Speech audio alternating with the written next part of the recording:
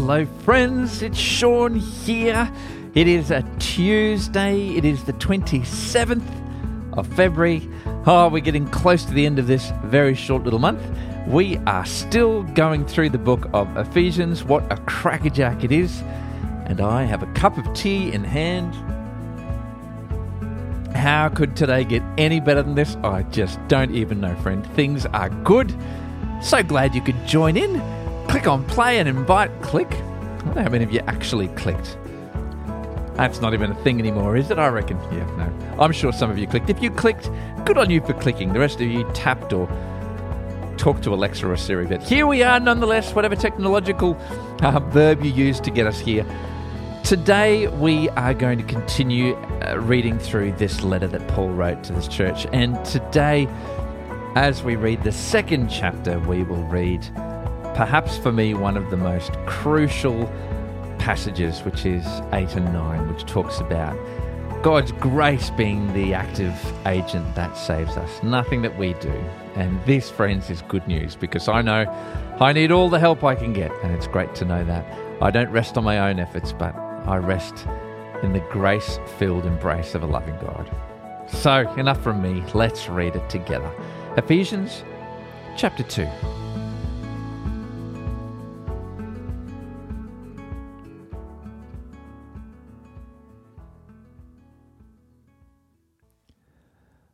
Once you were dead because of your disobedience and your many sins.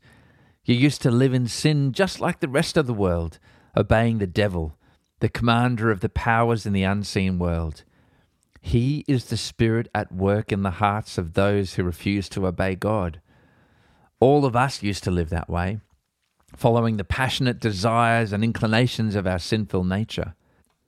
By our very nature, we were subject to God's anger, just like everyone else. But God is so rich in mercy, and He loved us so much that even though we were dead because of our sins, He gave us life when He raised Christ from the dead. It is only by God's grace that you have been saved. For He raised us from the dead along with Christ and seated us with Him in the heavenly realms, because we are united with Christ Jesus. So God can point to us in all future ages as examples of the incredible wealth of His grace and kindness toward us, as shown in all He has done for us who are united with Christ Jesus. God saved you by His grace when you believed. And you can't take credit for this.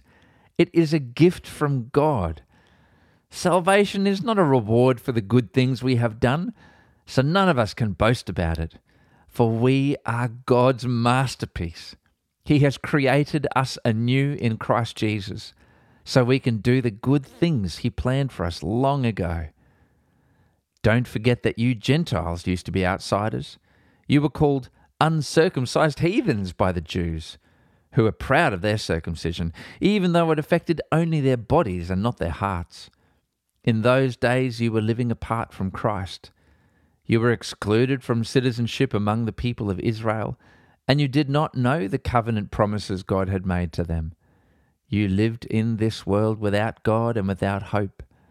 But now you have been united with Christ Jesus.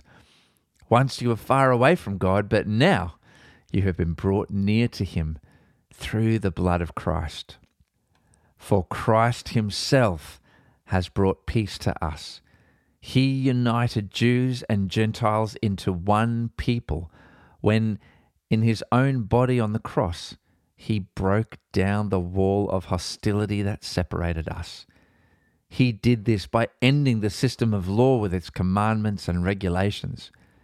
He made peace between Jews and Gentiles by creating in Himself one new people from the two groups.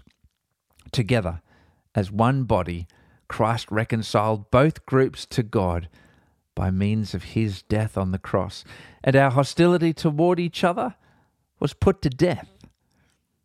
He brought this good news of peace to you Gentiles who are far away from Him, and peace to the Jews who are near.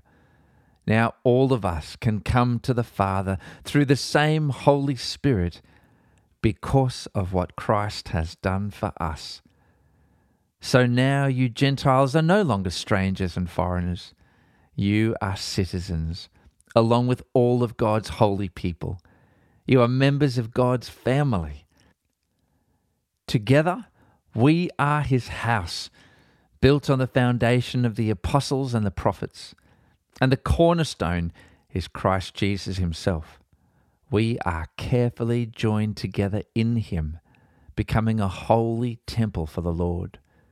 Through him, you Gentiles are also being made part of this dwelling, where God lives by his Spirit.